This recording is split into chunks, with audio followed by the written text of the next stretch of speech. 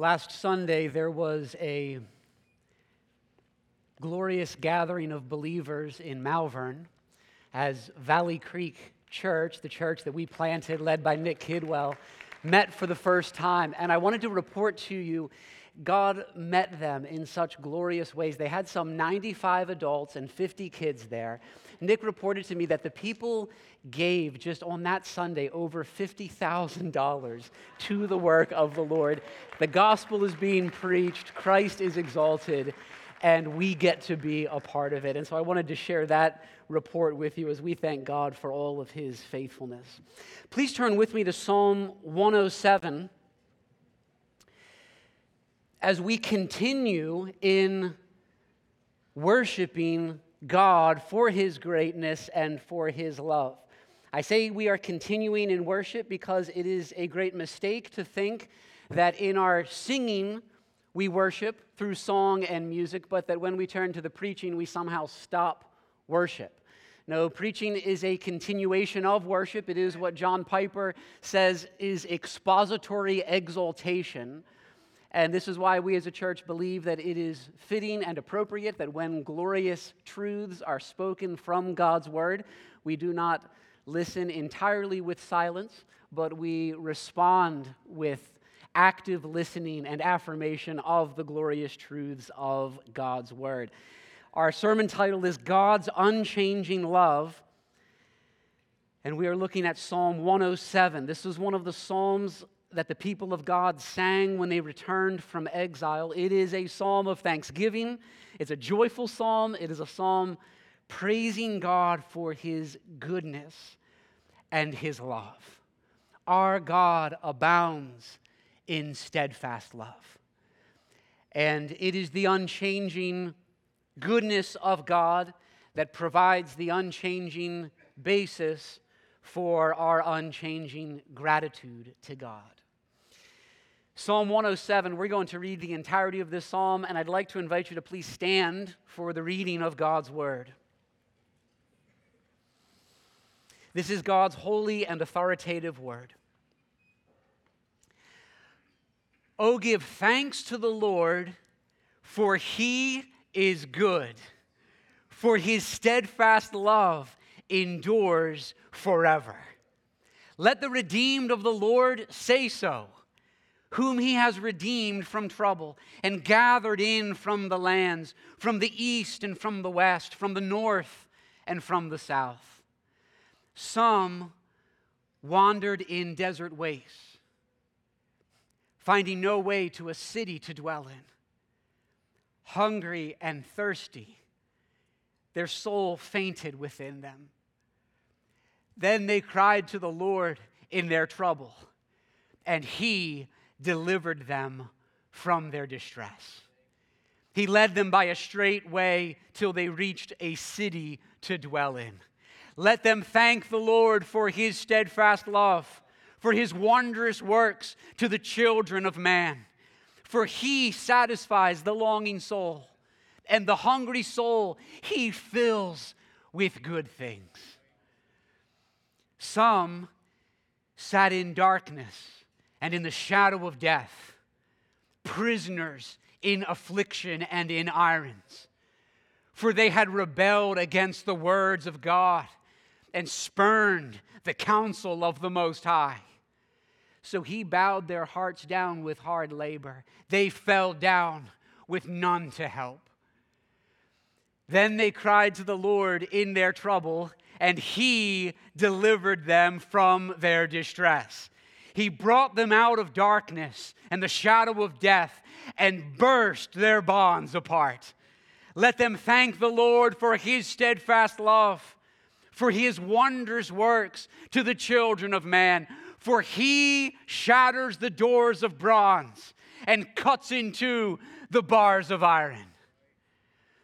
Some were fools through their sinful ways.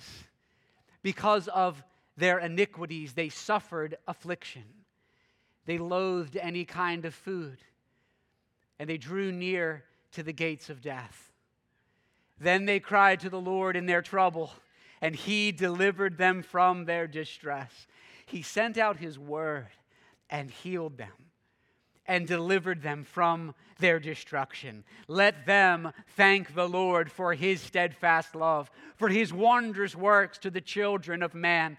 And let them offer sacrifices of thanksgiving and tell of his deeds and songs of joy. Some went down to the sea in ships, doing business on the great waters. They saw the deeds of the Lord and his wondrous works in the deep. For he commanded and raised the stormy wind, which lifted up the waves of the sea. They mounted up to the heaven. They went down to the depths. Their courage melted away in their evil plight. They reeled and staggered like drunken men and were at their wits' end. Then they cried to the Lord in their trouble, and he delivered them from their distress. He made the storm be still, and the waves of the sea were hushed. Then they were glad that the waters were quiet, and he brought them to their desired haven.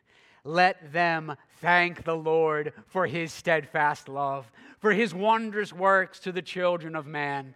Let them extol him in the congregation of the people and praise him in the assembly of the elders. He turns rivers into a desert, springs of water into thirsty ground, a fruitful land into a salty waste because of the evil of its inhabitants. He turns a desert into pools of water, a parched land into springs of water. And there he lets the hungry dwell, and they establish a city to live in. They sow fields and plant vineyards and get a fruitful yield. By his blessing, they multiply greatly, and he does not let their livestock diminish. When they are diminished and brought low through oppression and evil and sorrow, he pours contempt on princes and makes them wander in trackless wastes. But he raises up the needy out of affliction and makes their families like flocks. The upright see it and are glad, and all wickedness shuts its mouth. Whoever is wise, let him attend to these things. Let them consider the steadfast love of the Lord. Our sermon title is God's Unchanging Love. May God bless the preaching of his word, and you may be seated. I don't know a lot about the depths of the ocean.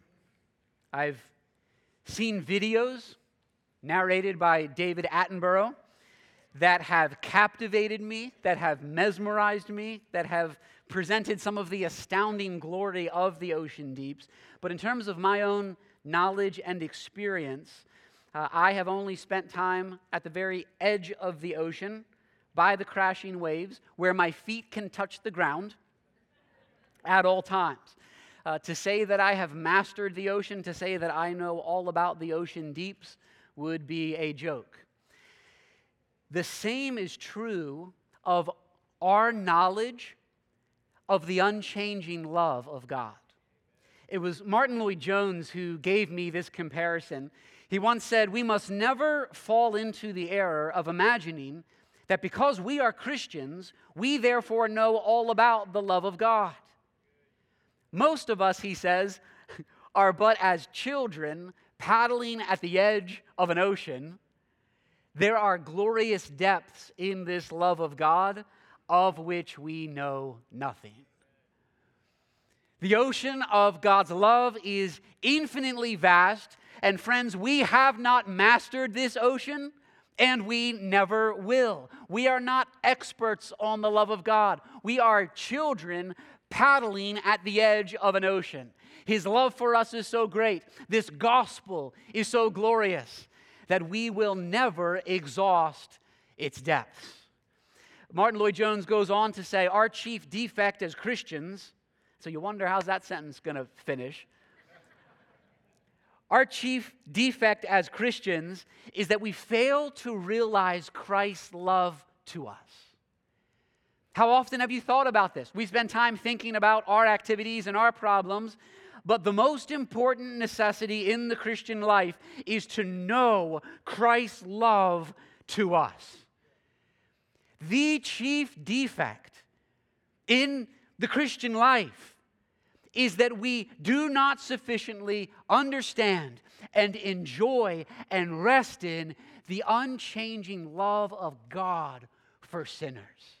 This is why in Ephesians 3, Paul prays that prayer. He says he bows his knees and prays for a mighty outpouring of spiritual power in the hearts of God's people. Why?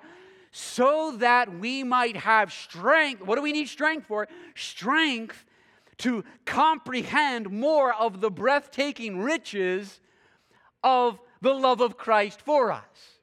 That's what we pray. We need to understand more of the love of Christ. We need to know that which surpasses knowledge. The assumption behind that prayer is that those original recipients, the church in Ephesus and Christians everywhere, us included, do not sufficiently understand and appreciate the staggering glory of the love of Christ. His love is broad enough to spread to all nations. His love is long enough that He has loved us before the foundation of the world and will love us through all eternity. His love is high enough that all of heaven and earth will praise Him. And His love is deep enough that it reaches even to the greatest of sinners and prodigals and wayward people.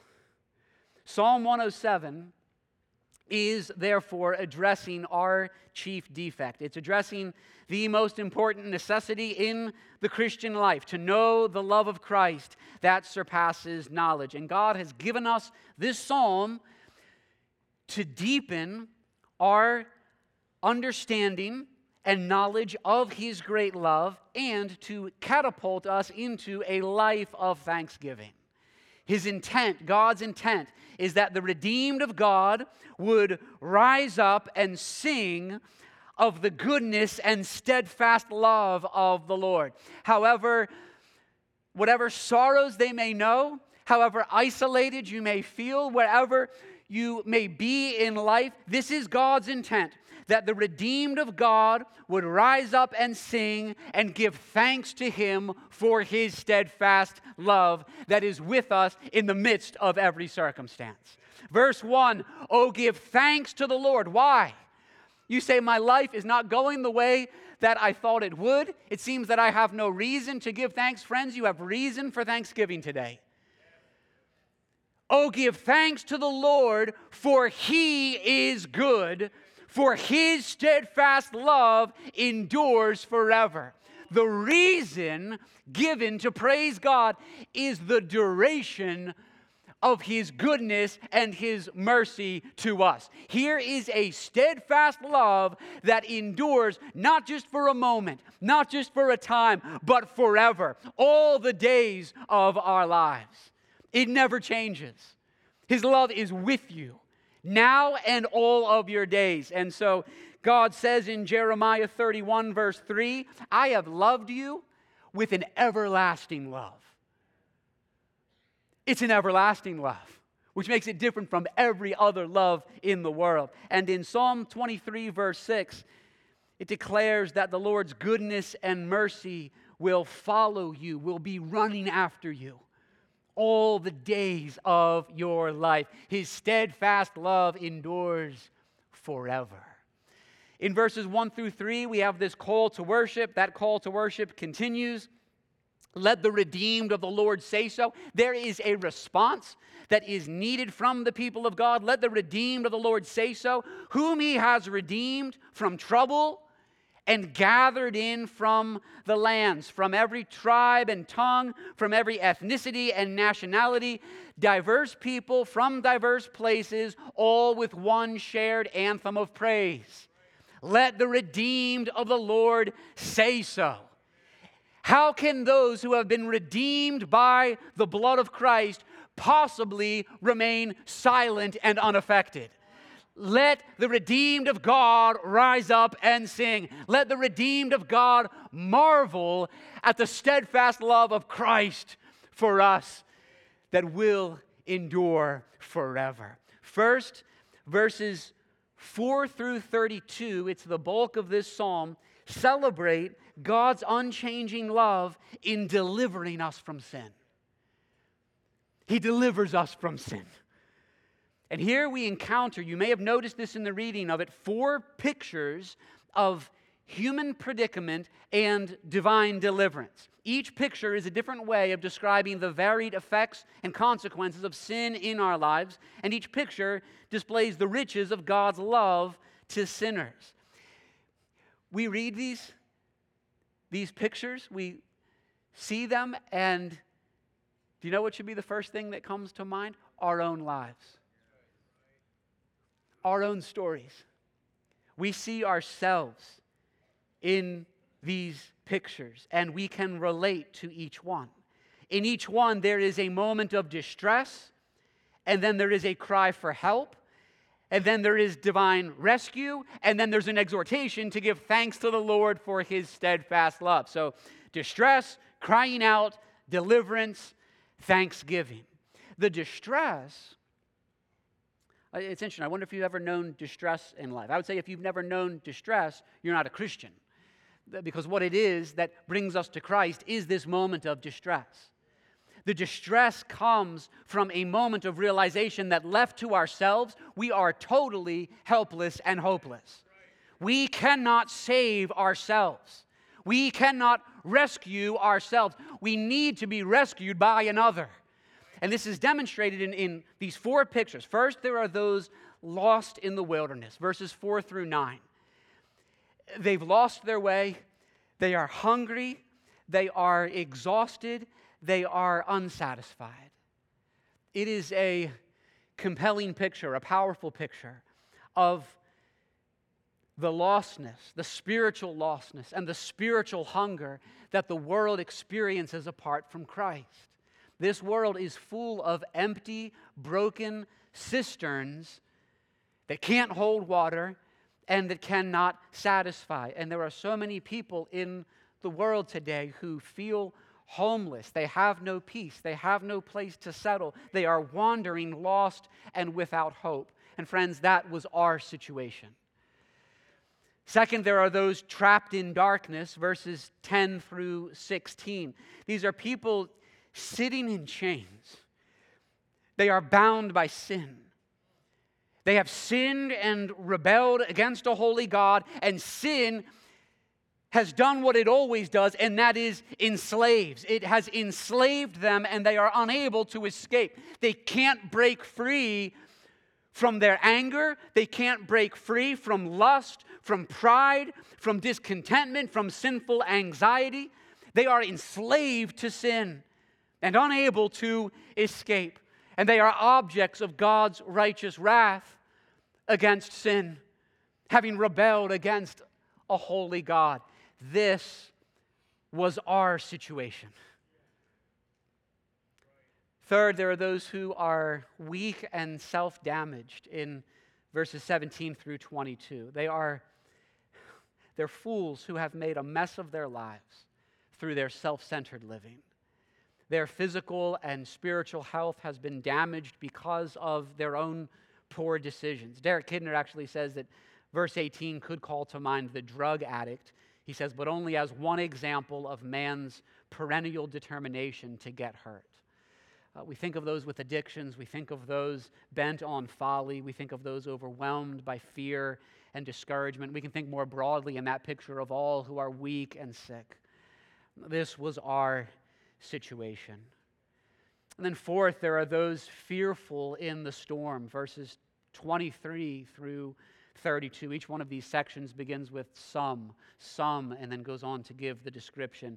Here, there are those who are in the storm at sea. Here's what the picture is.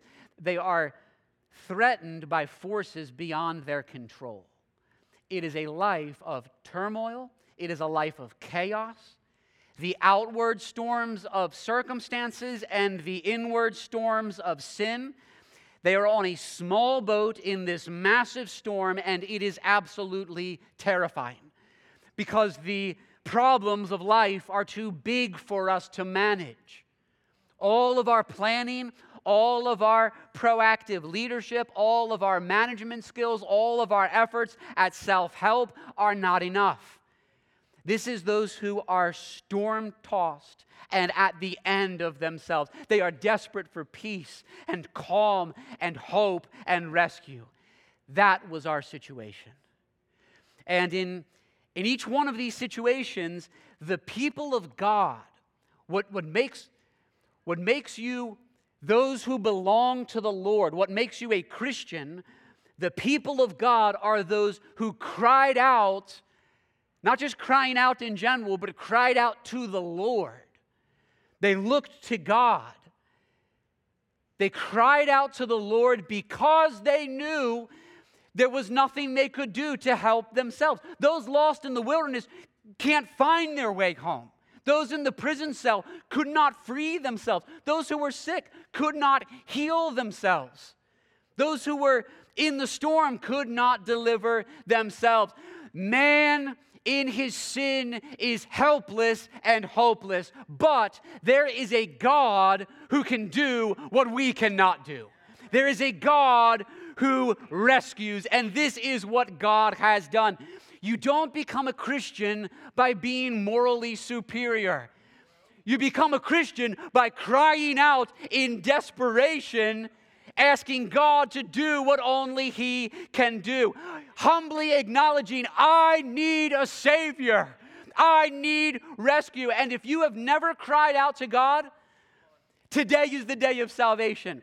We prayed for prodigals. It could be that some of the prodigals we prayed for are even present in this room. God loves you with an everlasting love, and He is calling you to Himself. And if you have responded, if you are among the redeemed, well, remember what God has done for you. Let this chapter, this glorious psalm, serve to remind you of the goodness and faithfulness of God to you all your days in how He delivered you from sin. To those lost in the wilderness and wasteland of sin, God has taken action. God has come to us in Christ, entered into our desert place. He came to bring us home. He came to give us an eternal city to dwell in. And this is the city that you have in Christ. A city that has foundations, whose designer and builder is God.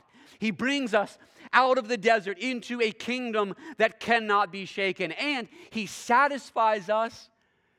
He satisfies us in Christ so that we will never hunger or thirst again. Verse 9, for He satisfies the longing soul, and the hungry soul He fills with good things. And to those trapped and enslaved in the darkness of sin and death, Christ, our glorious Savior, by His death and resurrection, has set us free. Verse 14, He brought them out of darkness and of the shadow of death. You were in darkness. You were in the shadow of death, but Christ brought us out and burst their bonds apart. Verse 16, for He shatters the doors of bronze and cuts into the bars of iron.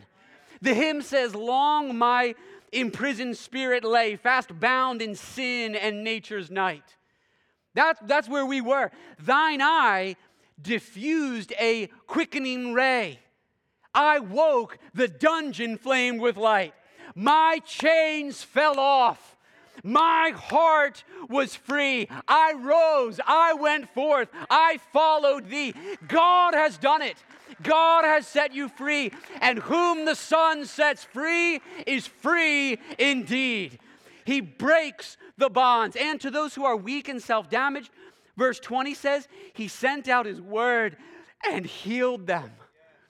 The gospel makes us new creations by cleansing us, by healing us, by changing us from the inside out. God in Christ is restoring what has been broken and lost by sin.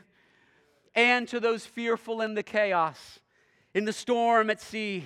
Verse 29 says, He made the storm be still, and the waves of the sea were hushed.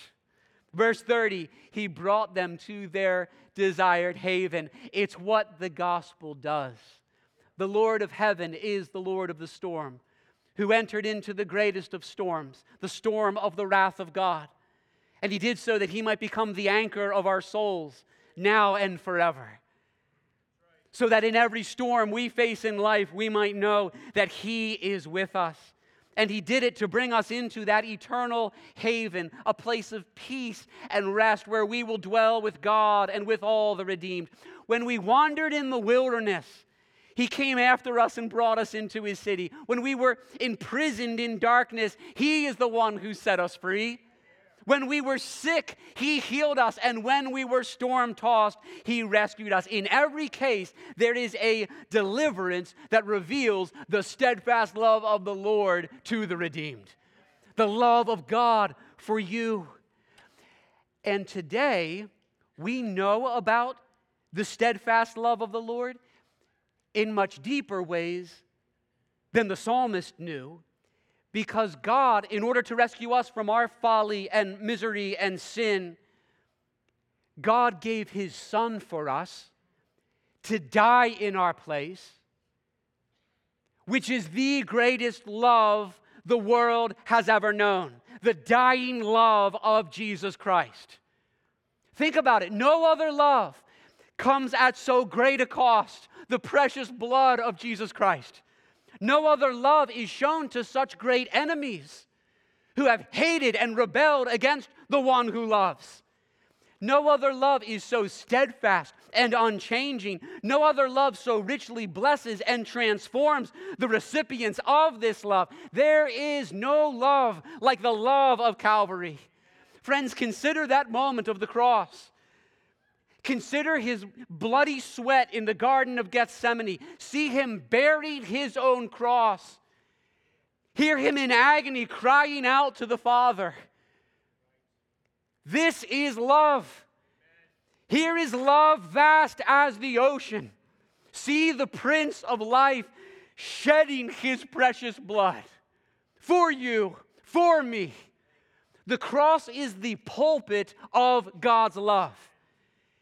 Here is where love is revealed. Here is where love is made known. This is love, not that we love God, but that He loves us and sent His Son to die in our place, to show us a love that we've never known before. And from the doctrine of the unchanging nature of God, follow this, from the truth that Jesus Christ is the same yesterday and today and forever, we know for certain that the heart of Christ for you now, this very moment, from heaven's throne, is the same as it was in that dying hour. He loves you no less today than He did the day He died for you.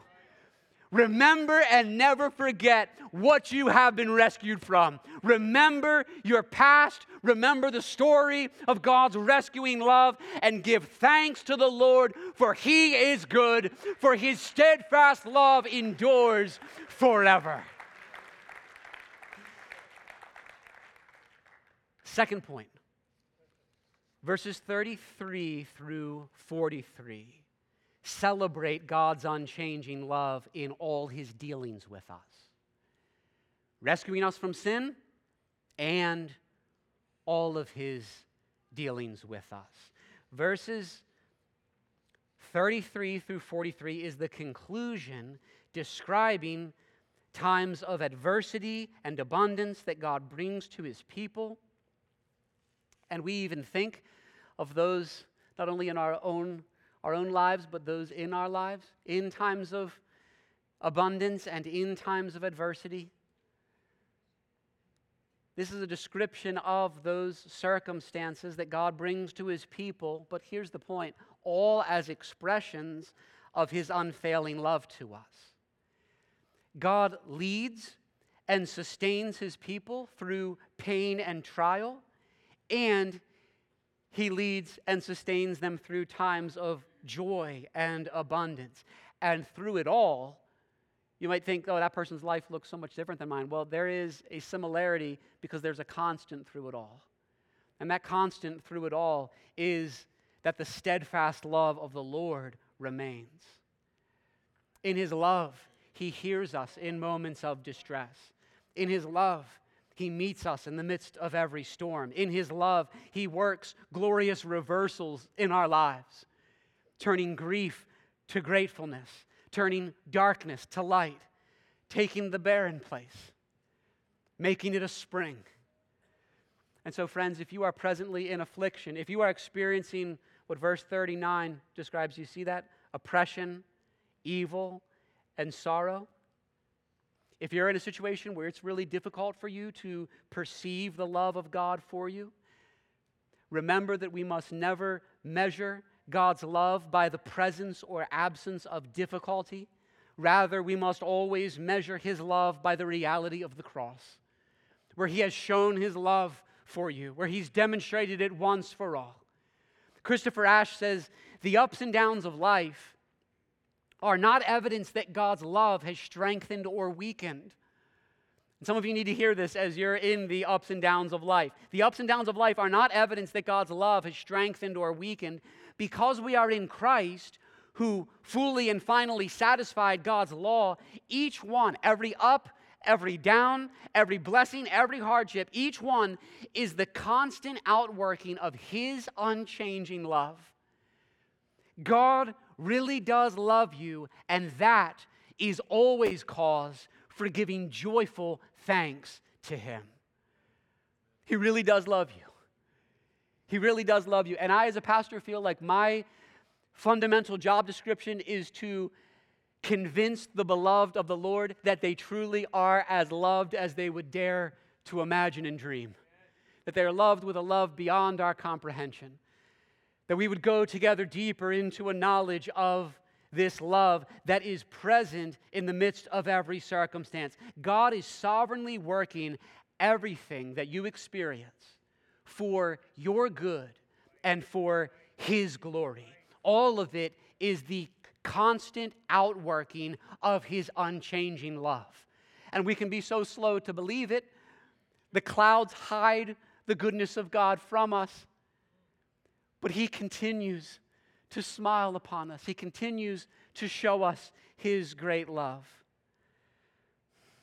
George Matheson, I believe at some point in the past shared his story with you before. He was born in Glasgow, Scotland in 1842.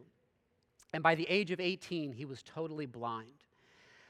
In spite of this disability, he went on to be an accomplished Bible scholar and teacher.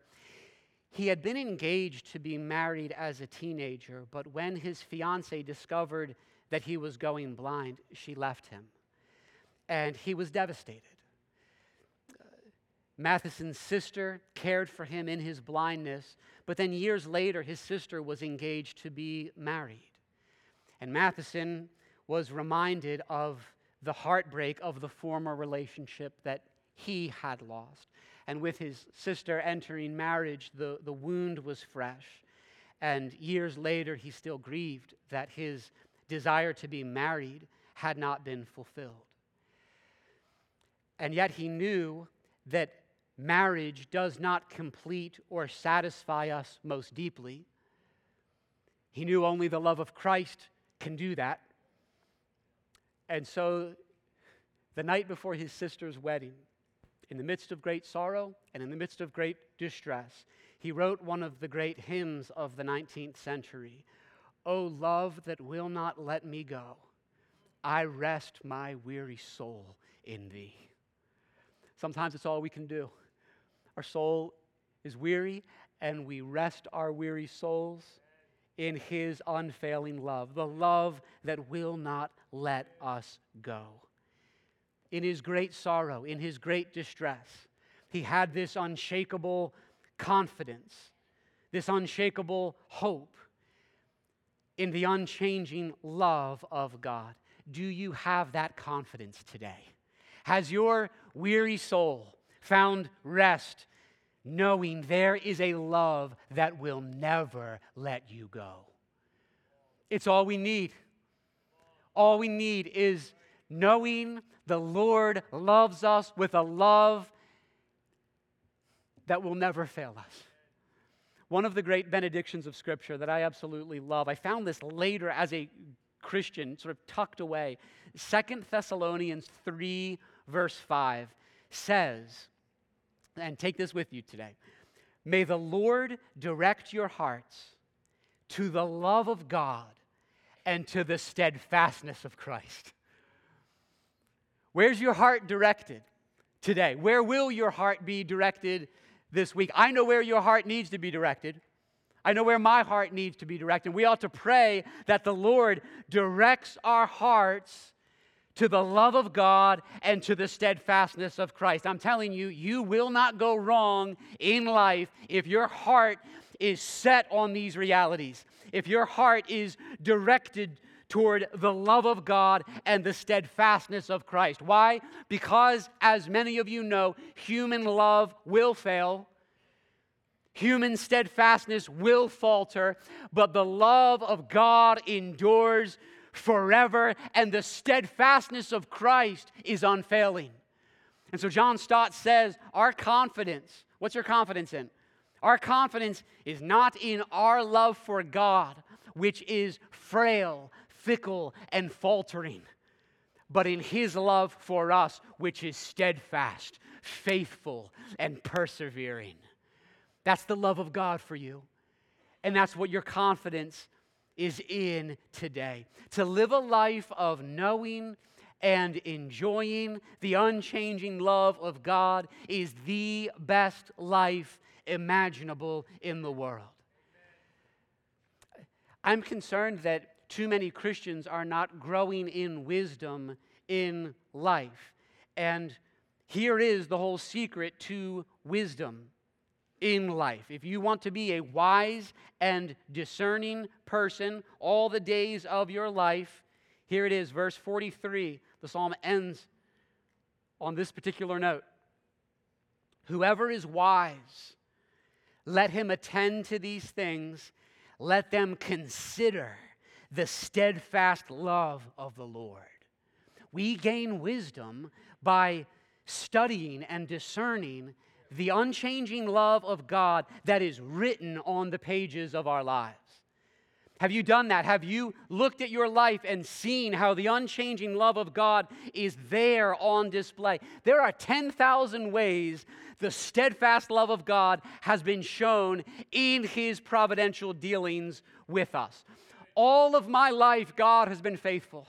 All of my life, God has been so good. When I was a very proud young man, the steadfast love of the Lord convicted me of sin and brought me to tears of repentance. When my daughter was diagnosed with cancer, the steadfast love of the Lord sustained and comforted us and preserved her life and has preserved her to this day. God's steadfast love has given me countless blessings that I do not deserve. Daily provision of food and clothing, a home, an incredible church, friendships, a dream job, and every spiritual blessing in the heavenly places. Study your life, study your story, and you will find the unchanging love of the Lord is there in every season, through every storm, in every blessing. True wisdom is found in discerning and celebrating God's unchanging love in all His dealings with us. Now, the conclusion of each of these four portraits of deliverance, we said, calls for thankfulness and praise. And you see that throughout every picture. And then in verse 8, in verse 15, verse 21, verse 31, all repeat the anthem of the redeemed. Let them thank the Lord for His steadfast love. The unchanging love and goodness of God in our deliverance from sin and in His providential dealings with us all the days of our lives is intended to produce something in you. It's intended to produce a life of thankfulness and praise in every one of us. Verse 22 says, let them offer sacrifices of thanksgiving. Your life, Christian, is to be an offering.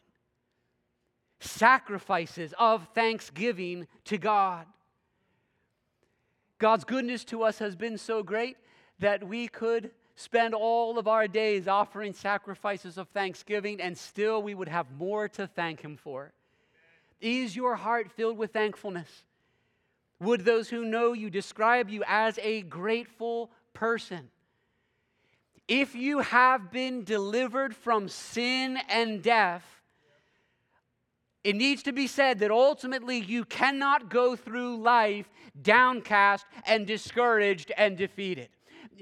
If God has redeemed you, you must join the choir of the redeemed in giving joyful thanks to God for His steadfast love.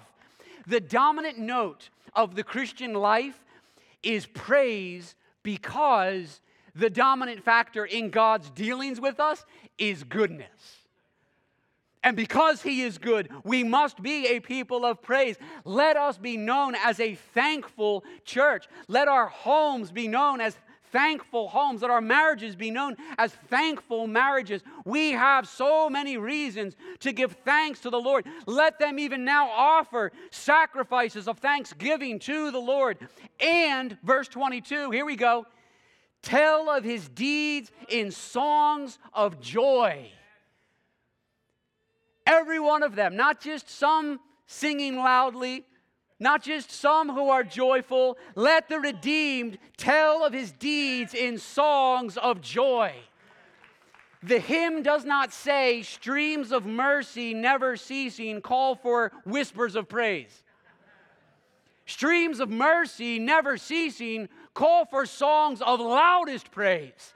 Let the redeemed of the Lord say so. Let the redeemed of God rise up and sing, praising the name of God who has delivered us from sin, who has set His steadfast love upon us, who has promised that His love will be with us all the days of our lives. We sing, we offer sacrifices of thanksgiving, and we tell of His deeds in songs of joy. And so let me have the band return.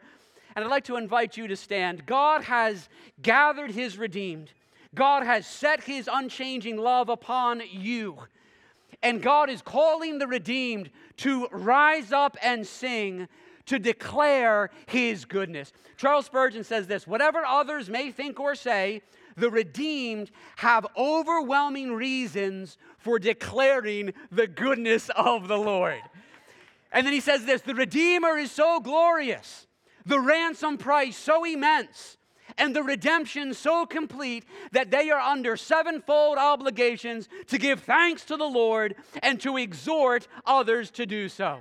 Whatever is going on, whatever your circumstances may be, the redeemed have overwhelming reasons to praise Him. We have overwhelming reasons to rise up and sing to the Lord. What riches of mercy we have received from His hands and will receive forever.